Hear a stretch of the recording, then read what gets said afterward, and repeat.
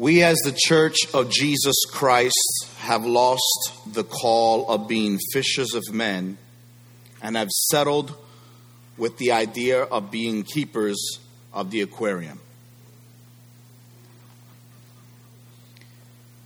The body of Christ is the single greatest organized force from heaven ever assembled. I believe that.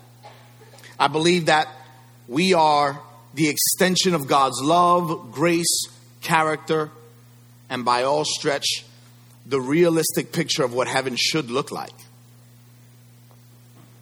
Why is it that we don't see that reflected in our culture and our world today? I want to venture out in saying this, that I believe it's because many have lost their passion of the pursuit. The passion of the pursuit. With us being a force from heaven comes the responsibility of walking in the power of the Holy Spirit entrusted to us. We are, in essence, heaven's task force. We are what God has used and decided to use, and we cannot ignore this. We cannot. Every day, the average person makes hundreds, even thousands of decisions. And the truth is that many of you make these decisions without thinking. We all do, right? You're in a car, you walk into a room, you turn the light on. You know exactly where the light is. You drive in a car, you turn the turn signal, you know where to turn, you know when to stop, you know where the brake is. You do these things without thinking. And maybe you're like me. Has there ever been a scary moment where you've been driving for an extended period of time and then you think to yourself, I really haven't been paying attention? And you kind of wake up, not that you fell asleep, hopefully not, but you kind of wake up and realize I've been driving this whole time and I really don't know where my mind was. That's happened to me. Maybe I'm the only one, but I'm looking at heads nodding. I guess I'm not the only one, right? There have been times that I've been driving and just nonchalantly just realizing I just kind of been in my own world for a few minutes. And I'm like snapping back in. You push the brake, turn your signals, check the lanes, you do all these things. Seamless like it was something that you were born to do. Well, some of these decisions that we do oftentimes in our daily life, we don't realize the effects that they can have with people around us. Is that right? Sometimes we can be affected by things and people. Sometimes we affect people and we don't even know it. And it affects our family, our health, our finances. All these decisions are made. And we think to ourselves, how is it that I've got here? Well, I've gotten here because I made a series of decisions. Sometimes it's just one decision. Isn't that scary sometimes? One decision can change the course. But I want to tell you this morning that God is the redeemer of those choices. He can step in. See, in Joshua chapter 9, Joshua makes some bad decisions. And I'm convinced that is one of the richest passages on how to approach seasons and things that happen in your life. Now, I'm stepping away this morning for a few moments from Proverbs to step into this passage because I felt very strongly I needed to go in this direction here this morning. Everyone has made bad decisions. Raise your hand if you've ever made a bad decision. Yeah? Some of you made just on the way over here or whatever. That's fine. See, in fact, we have a generation that we're living among right now that avoid the idea of consequences. Getting out of commitments is standard. And this is not just the young people. Come on, church. This is everybody. No longer committed like the way we used to be in some ways. And you know it. You know it. Other people know it. And you might be the last one to figure it out. Breaking promises, breaking pledges. The real truth is this, that the enemy hates you. He doesn't like you. He never did. And he wants you to do a few things. He wants you to dial it in. He wants you to lay low. He wants you to fall in line. He wants you to follow in suit. He just wants you to not make any waves, just go through life casually. Listen, church, that is not what Jesus commanded us to do. That is the furthest thing from truth. God never called you to settle, ever, with where you are in knowing him. If you've reached that epitome, if you've reached the pinnacle of love and grace, if you are every bit the person God has called you to become, then maybe this is not for you. But if you are slightly flawed, even in the least, maybe something will speak to you this morning. I want to bring a message entitled this morning, Don't Sign the Treaty. Don't sign the treaty. A treaty is defined as a ratified agreement between two parties. It's an agreement between two parties. And it would be in favor of the enemy for you to settle with where you are, not moving forward and just signing the treaty. Just fall in line. Don't do anything that rocks the boat. Don't do anything that's different. Don't do anything that would change anyone or anything. Just accept everyone where they are. You stay where you are and keep your mouth shut. That's what the enemy would love you to do. But I'm here to tell you, friend of God, that's not God's will for your life. If you love someone, you tell them truth. You walk with them. You love someone, you care about them, you walk and you understand what that looks like. To allow you to settle for less than God wants from you, it would not be love. It would not be love. There is a wall affecting the body of Christ, even, yes, this body today. There's something that I've been sensing, something that has been happening to the church worldwide and even local, the local church, even, yes, us. A wall that has stopped us from walking in the fullness of God. And that wall has allowed you the availability of being comfortable without confrontation. Allow me a few moments to give you a historical background of my message this morning in Joshua chapter 9. Now, I read for you Joshua chapter 7 a few weeks ago. We walked into chapter 8. And now the Lord has brought to my attention Joshua chapter 9. If you have your Bibles, turn there this morning. I'm talking about don't sign the treaty. Somebody say that with me. Don't sign the treaty. Don't sign the treaty. As you turn to that passage this morning in Joshua chapter 9, allow me to read something for you in Deuteronomy chapter 7, setting up Joshua chapter 9. Are you ready? Say yeah. So here's a passage found in Deuteronomy chapter 7. I believe the media team's going to help me out here. Deuteronomy chapter 7. When the Lord your God brings you into the land, this is the command of the Lord. You following this? This is the command of God in Deuteronomy 7, setting up what we're about to talk about. When the Lord God brings you into the land you are entering to possess and drives out before you many nations. Now it lists them by name. You see this? The Hittites, the Gershites, the Amorites, the Canaanites, the Perizzites, the Hivites, the Jebusites, and people who fly kites. I just want to make sure you're still paying attention. 7 nations larger and stronger than you. And when the Lord your God has delivered them over to you, you have defeated them. Watch this. Then you must destroy them totally. And God goes a step further. He actually says to them, make no treaty with them and show them no mercy. Right? Why does God bring up treaty? Why does he say make no peace? That sounds aggressive. God is a God of love. Let me tell you exactly why with every eye looking this way. Listen to me and listen to me closely. The enemies of your soul are not supposed to stick around. They're not supposed to have dominance in your life. They're not supposed to have a voice in your life.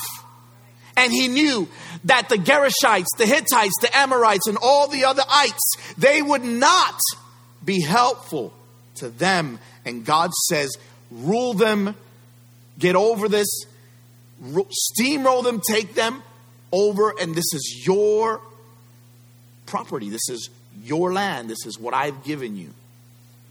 Make no treaty with them and have no mercy. Interesting. So we find ourselves understanding as God's people that we're not supposed to make friends with the enemy.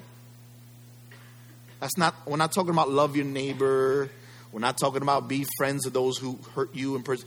That's not Jesus' enemy that way. I'm talking about the enemy of your soul. The enemy of your soul wants nothing more than for you to sign the treaty so that you wouldn't fight him on the very things God doesn't want for you.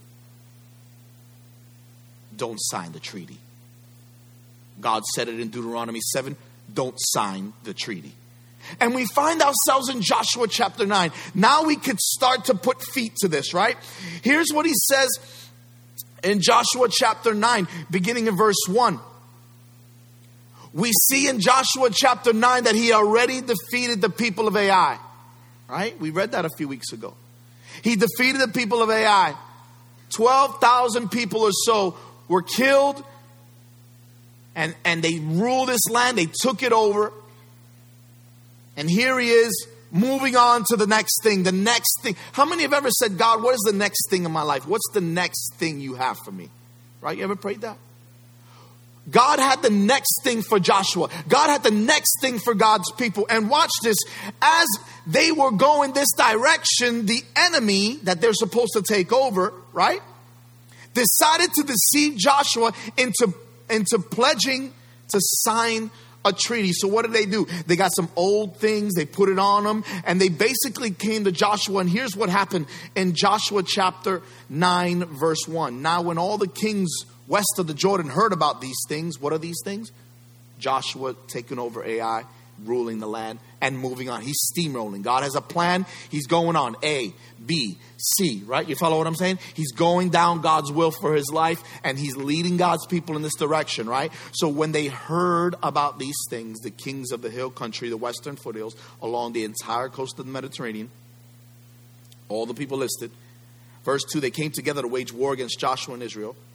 Right? However, when the people of Gibeon heard that Joshua had done what he had done to Jericho and Ai, they resorted to a ruse. They went to a delegation and they did a bunch of cool things. They put this whole thing together. It was almost like a drama. They put this all together and they said, let's trick them to signing this treaty so they won't steamroll us. They won't do to us what they've done to other places. And so when they went to Joshua at the camp, they said to him, we have come from a distant country. Make a treaty with us. Look at me. Make a treaty with us. Us. Not our land. Did you notice that? With us. Make a treaty with us. Now, what is that? Why does that matter? Because you weren't supposed to make a treaty with the lands that you're supposed to conquer. That's counterproductive, right? But the law did permit for them to make a treaty with lands that are afar off. And we read that in another passage. But we see this.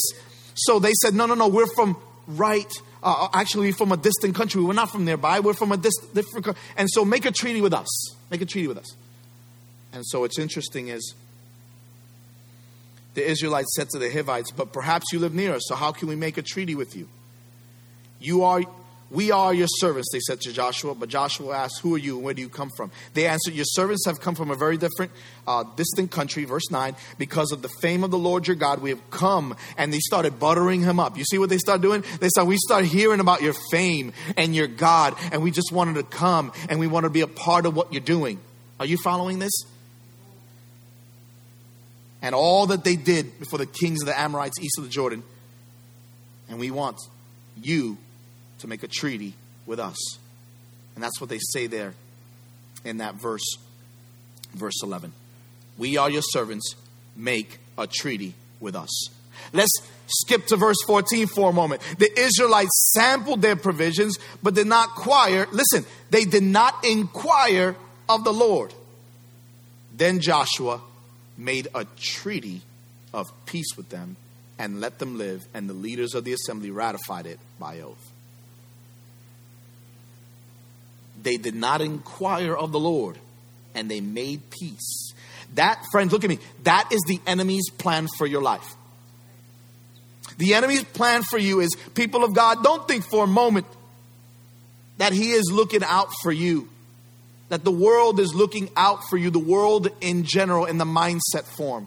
Not your neighbor. Not everybody's out for conspiracy theories. Are you hearing what I'm saying? Not everybody's out after you. But I'm telling you that the enemy knows that God has land for you. That God has a blessing for you. That God has somewhere to take you. And if you in your mind set a peace treaty with the enemy, what you have said is, I no longer want to chase God. I no longer want to do the things of God. I'm tired. If you let the enemy live in your camp, you will miss God's will for your life. And that's exactly what Joshua did. When he made a peace with them, he let them be. He let them lay. He let them in the camp. The very people he was supposed to conquer, the very people and the lands that he was supposed to possess, he now cannot, because his word of oath has been made already. It's done. No longer can they take that land. The Lord is crystal clear in his instructions. Defeat and destroy. There is an enemy out for your soul, out for your family, out for your spirit, man. And some of us have just said, okay, it's just too much work. I'm here to tell you, fight and fight on. Don't sign the treaty. Don't sign the treaty. Don't give in. It was always God's desire to shield them from the influence that would exert this nation. But here's the truth today. Are you ready? Here's the truth. There are many believers, people of God, that have signed the treaty for their family and their faith. They've signed the treaty. They've said, I just want to do the bare essentials. I just want to go to church. I just want to follow in suit. I don't want to make waves. And there are some here this morning, you signed the treaty. And listen, you've conceded your convictions for convenient Christianity. I'm going to say this again. You've conceded your convictions for conventional and convenient Christianity. Why? Because it cost you something to dig deep. It costs something to dig deep. To follow Jesus costs something. Friend, I'm telling you something. Those individuals that have this convenient Christianity in mind no longer do certain movies, music, or even practices. They no longer bother them. Things that are opposing Scripture, movies, music, and practices. Those things that oppose Scripture, it no longer bothers them. They can listen to anything, it doesn't matter. They can watch anything, it doesn't matter. Convictions no longer apply. Got burned. It's like burning nerve endings. You no longer feel it. Still there. The nerve's still there. You just don't feel it, and there's no connection. The Church of Jesus Christ in many ways has burnt their nerve endings for the sake of convenient Christianity. And this is a hard message. I preached this to myself all week. God, in what way have I allowed convenient Christianity to settle in? I'm going to tell you right up front, I'm calling for a response today. I'm not going to even hide it. I'm going to try to romance you or trick you. No, not at all. I'm telling you that at the end of this message, you'll have an opportunity to respond. Why? Because convenient Christianity is not the way it was supposed to be lived. Jesus didn't die so you can live conveniently. He died so you can live abundantly. And that abundance only comes by surrender. I hope somebody's getting this. Conventional Christianity costs nothing. Conventional Christianity costs nothing. He didn't even need to die for conventional religion. Did you know that? Did you know that Jesus didn't need to die for conventional religion? Did you know that there was religion before Jesus? Right? Religion was here before Christ Jesus walked this earth. Jesus didn't come for religion. He came for a relationship that unfortunately has been severed by this conventional thing, this convenient thing that us Americans, we call or label Christianity. I sometimes wonder if what I see, the way I see it, is how God sees it. I wonder. Sin no longer is a threat. Compromise has become perfectly acceptable. Oh, it's okay, Pastor Tony. It's okay. God knows my heart. I'm okay with this, Pastor Tony. It's my own conviction. I'm not. I want to be very clear with this. This message didn't come from any conversations with people. This has been something that God has put on my heart, and I feel very strongly that everyone in this room can take something away from this morning. Because I've taken many things to heart this morning. Was the cross that Christ carried acceptable? Was it okay that Christ suffered the way he did to set you free? Because I believe that every one of us would probably say the fact that Jesus did what he did was amazing, right? Thank you, Jesus, that you died for me. Most of us, if not all of us, would say, thank you, Jesus, for what you did for me. Right? Most of us would say that with no hesitation. Absolutely, Pastor Tony, I'm with you. I get it. I understand. Jesus died for me. I understand that. But we're still on earth waiting to live life. Why? Because we've been distracted. I don't know about you, but I get distracted pretty easily sometimes. It don't take but a little flash of light that I go, what was that? It's no longer a squirrel. It could be anything now. Sometimes the squirrel is an actual thing. Sometimes it's not even a thing. You get distracted, right? You ever been there? You ever been so distracted that you totally miss something happening? And you're like, when did that happen? It's been happening for 10 minutes. Really? Wow. God has been doing something for a long time in this body. Since we opened our doors as a church, God has been doing something amazing. But look at me for a moment. I want you to hear me for a moment. God has called you to live up. Now here's what I'm talking about. There's culture up and there's kingdom down. Living culture up is synonymous with living for the things of this world, earthly things. That's culture up. Culture is important. Culture, and you know what? All the things that we do as a family supersedes anything that God wants to do. Anything that we do with our money is supersedes what God wants to do with it. It's all culture up. Everything is about what the world has, what the world offers, and the culture, and the culture, and the culture. All right? Culture up living does not act or think biblically. But then there's the kingdom down mentality. The kingdom down is from up above. Kingdom down living seeks to think and act biblically. We got to think kingdom down, not culture up. We want God's presence in our midst. We don't just want to go culture.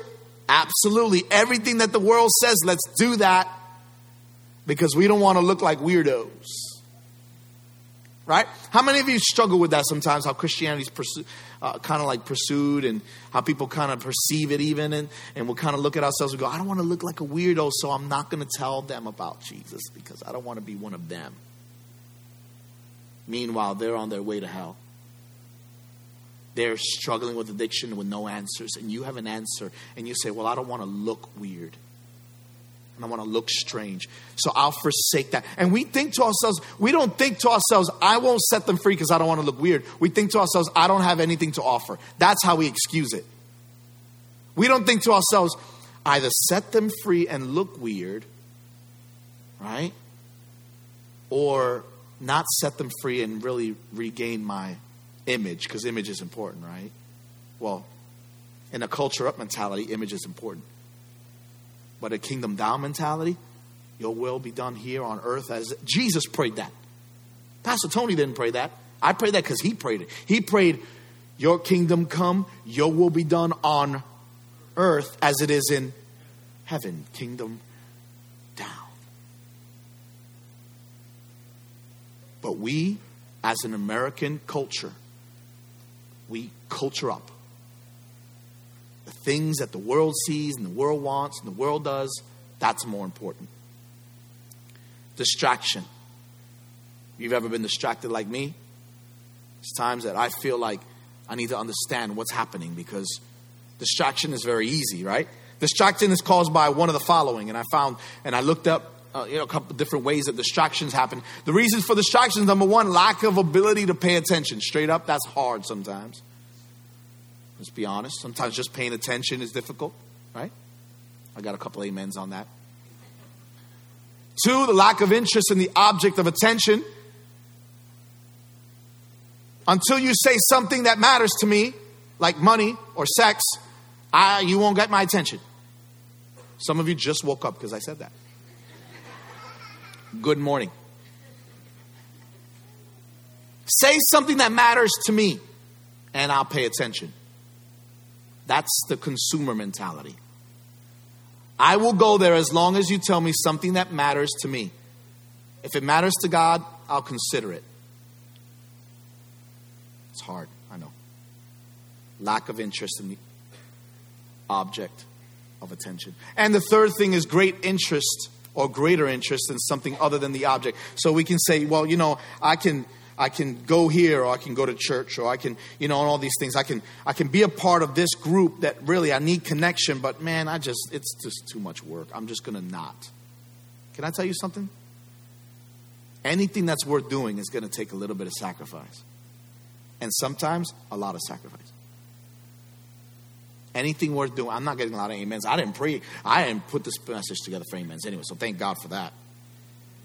I realize that distraction is very, very, it's a tough subject, because we've all been distracted, and we all have fallen short because of distraction. There's a story involved in Yogi Berra, the well-known catcher of the New York Yankees, and Hank Aaron, who was one time the chief power hitter for the Milwaukee Braves at the time.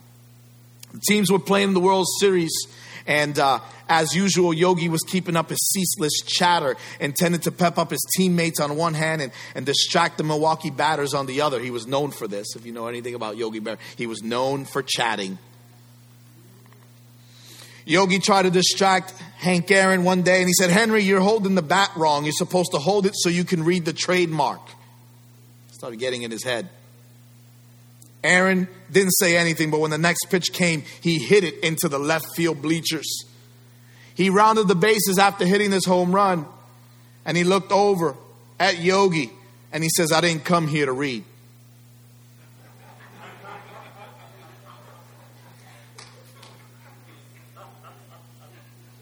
Distractions. I didn't come here to read. Friends, I didn't come here to get a powerful amen from you. I came to bring you as a pastor, to bring you truth, to bring you something to stir you to passionately pursue the master. The enemy will tempt you to change your gaze so you can change your direction. Where your eyes go, your body does follow in suit. Yes? You know this if you were ever changing lanes. Sometimes some of y'all go to peek what's in the left lane, and you look and your whole body turns. How many ever did that before, right? Right? Y'all did it. Some of y'all laughing while you did it. Some of y'all don't have a car today because you did it. Where your gaze goes, your direction goes, right? We've all been there. And that same thing happens spiritually. Where your gaze is, that's where your attention goes. I ain't come here to read. I came here to hit home runs. That's why Hank Aaron was able to hit the shot he did. And so there's a few things that this passage brought to mind as Joshua was dealing with this. It's an incredible passage, and can I share with you just a few simple truths, real simple truths that this passage brought to me as a pastor, and I want to share them with you. Can I do that this morning? So here it is.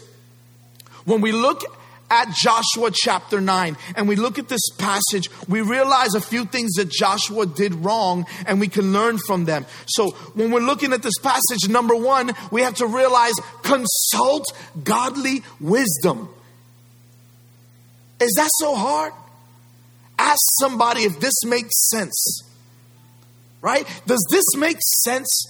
Oftentimes we create graphics and things of that nature here at the church, or documents, and we hand them, we forward them to the rest of the staff, and we go, does this all look right? Does this make sense? And things that I didn't see, one other staff member will go, oh, that right here, that is misspelled. There's a quotation here. There's a punctuation here. This actually should be a different.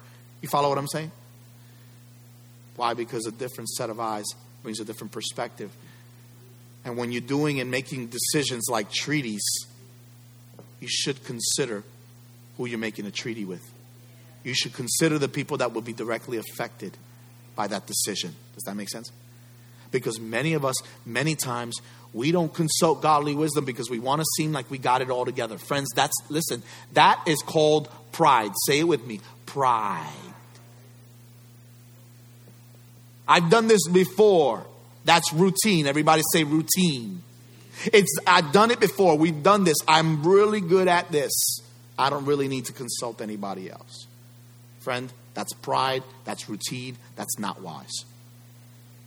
How many times do you consult people that have been in the same place you're trying to navigate? You're trying to get through something in your life, and there's people right in this very room that have gone through that very thing, but you're too prideful to ask somebody, hey, what about this? What about that? Navigate by yourself. You end up by yourself. Joshua heard the proposal, and the scriptures tell us that he never gave any thought, wisdom to the people around him. You know, the scripture never tells us that he consulted anyone with power or position. Not once. Second thing, leaning on the Holy Spirit for discernment. God, is this you? Is this you? Stop and say, God, is this you? Are you in this? Listen, something that simple can help change your life. See, the Gibeonites were very clever in dealing with Joshua. What did they do? They knew Israelites' history, their laws, even the instructions of Moses that I just read to you in Deuteronomy, right? They knew if you sign a treaty, if you have a treaty, you better keep it. You got to keep it. And they knew. The enemy knows and loathes everything that God has for you. Maybe he doesn't know everything that God has for you, but he loathes everything God has for you. They did their homework. They used the very things of God as a cover for their own agenda. The enemy will use things that look like it's God, but it's not. It's very difficult to have discernment of what is right and wrong when you're operating in the flesh. There's some in this room, you've allowed things in your life that are not of God. You've allowed things in your life that are not of God, and you're wondering why you don't hear from God. Because you've severed nerve endings in your spirit, man, and you're not allowing God to speak to you because some things in your life are not of him. And you wonder, why can't I feel God anymore? Did he leave me? No, you left him. He's still where he was. Your heart has been slipped away. You've given it to other things. The flesh only looks out for itself. It does. There are things that will attack your family, and you have to pray for God to reveal what that is. You have to pray. God, show me what that is. Well, Pastor Tony, I'm not that spiritual. I don't really believe that there's a devil. That's exactly where he wants you to believe. If he can lay low, if he can stay under the radar and discourage you, my goodness, he doesn't care if you don't believe in him. He doesn't care. He can care 2 cents about whether you believe he exists or not, as long as you don't walk in God's will for your life. He could give a lick. He could give a rip about any of that. Listen, just don't follow through with what God has for you. You ready? There are things that will attack your family, and you have to know how to respond to them. You have to know how to maneuver them. The devil will never want any benefits that God has for you. Third thought, cover in prayer. Simply cover in prayer. Prayer cover prayer. In other words, Lord, I'm about to make a decision that I think is you, but no matter what, I'm still going to wait. I want to make sure I'm getting it right.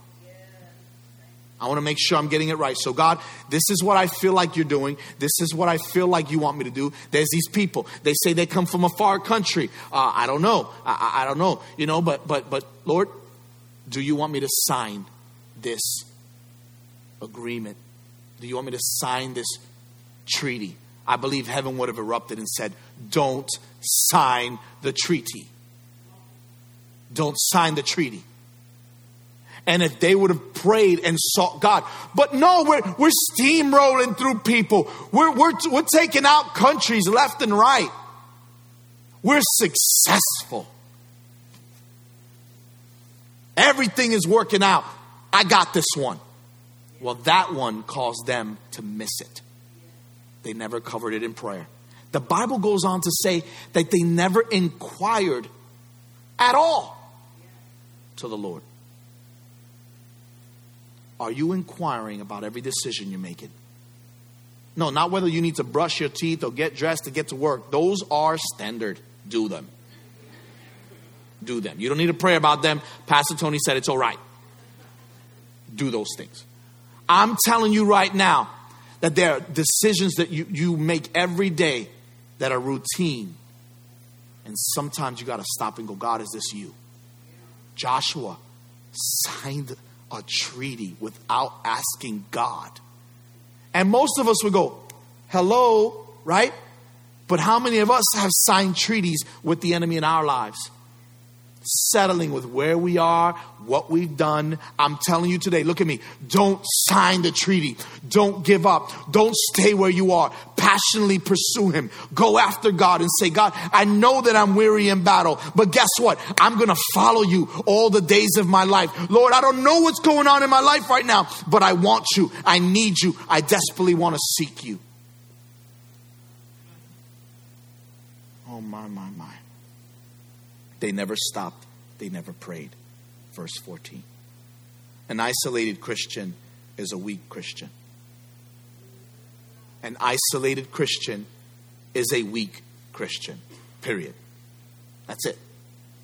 No ifs, no ands, no buts. Think of it. You and I had the privilege of bringing all of our needs and requests to God, and we choose to say, I got this one. The God that created the heavens and the earth, we say, I know better. The God that forgives your soul and stands with you even through your darkest hour, no, God, I got this. Does that make sense to you? Doesn't make sense to me. And as Christians, we tend to rely on our emotions, our analysis, our track record, and that's what Joshua did. Why? He signed the treaty. So here's the good news. You can go deeper in your faith today. You can decide. Some of you have can you shoot me a pen? Throw me a pen real quick. Some of you have I should have caught that. I'm better at that next time. Some of you have your pen in hand. You ready? Let me just sign. What do I sign? And this message comes to you this morning. The pen has almost hit the paper and you're about to sign. And God says, don't sign the treaty. Don't sign it. Don't sign away your life. Don't sign away your passion. Don't sign away your pursuits. But God, this looks so good on paper. Everything I want is right here. I just need to just. And God says, don't. I gave my son so you won't settle. I gave my son so you won't settle. Don't sign the treaty. Don't do it. And I realize in my life, how many times did I sign? How many times did you sign in your finances? How many times did you sign off in your relationships? How many times did you sign off in your faith? In areas of your life, you've let God, you've get, okay. I'll sign. Just leave me alone. I don't want any more struggles. My brother said earlier, God wants to rain on us. And we pull out our umbrella because it gets messy. I'm dirty. You know what happens when dirt and rain mix? My life gets muddy. And you know what happens in mud? People get stuck. I don't want to get stuck, God. I don't want your rain and my dirt to mix because I get stuck. all the time. I get stuck. I don't want to get stuck. I want to get unstuck. The only way to get unstuck is never to allow rain on my life. I never want that. I never want that. And some of you have put your pen right on your paper and God says, don't sign the treaty. Don't sign the treaty. Put your pen down. Put your pen down. Don't sign the treaty. My plan for you is greater. I set up an entire plan for you. You're supposed to take over this land. And now you're giving up the land because you're tired. Don't make decisions when you're tired. You know that, right? Don't make decisions when you're tired. Don't make decisions when you're weary. And don't make decisions without being covered in prayer.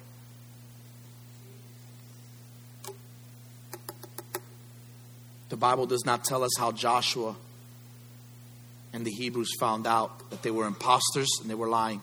They set him up, man. They set him up. But the Bible does say that they had to honor their commitments. Look at me. Every head up looking at me for a moment. I want you to hear me and hear me closely. The moment you sign the treaty, you forfeit your right for blessings with that in hand. Can God make something out of it? Yes, because He's God. But you forfeit the land He's given you. You forfeit the blessings He's given you. Don't do that. Take the pen off of the paper and don't sign that treaty this day. Father God, I've spoken your word. You've given me a word and I've spoken it. God, everything else is up to you. Have your way today in everything we do. In Jesus' name. In Jesus' name. Hallelujah.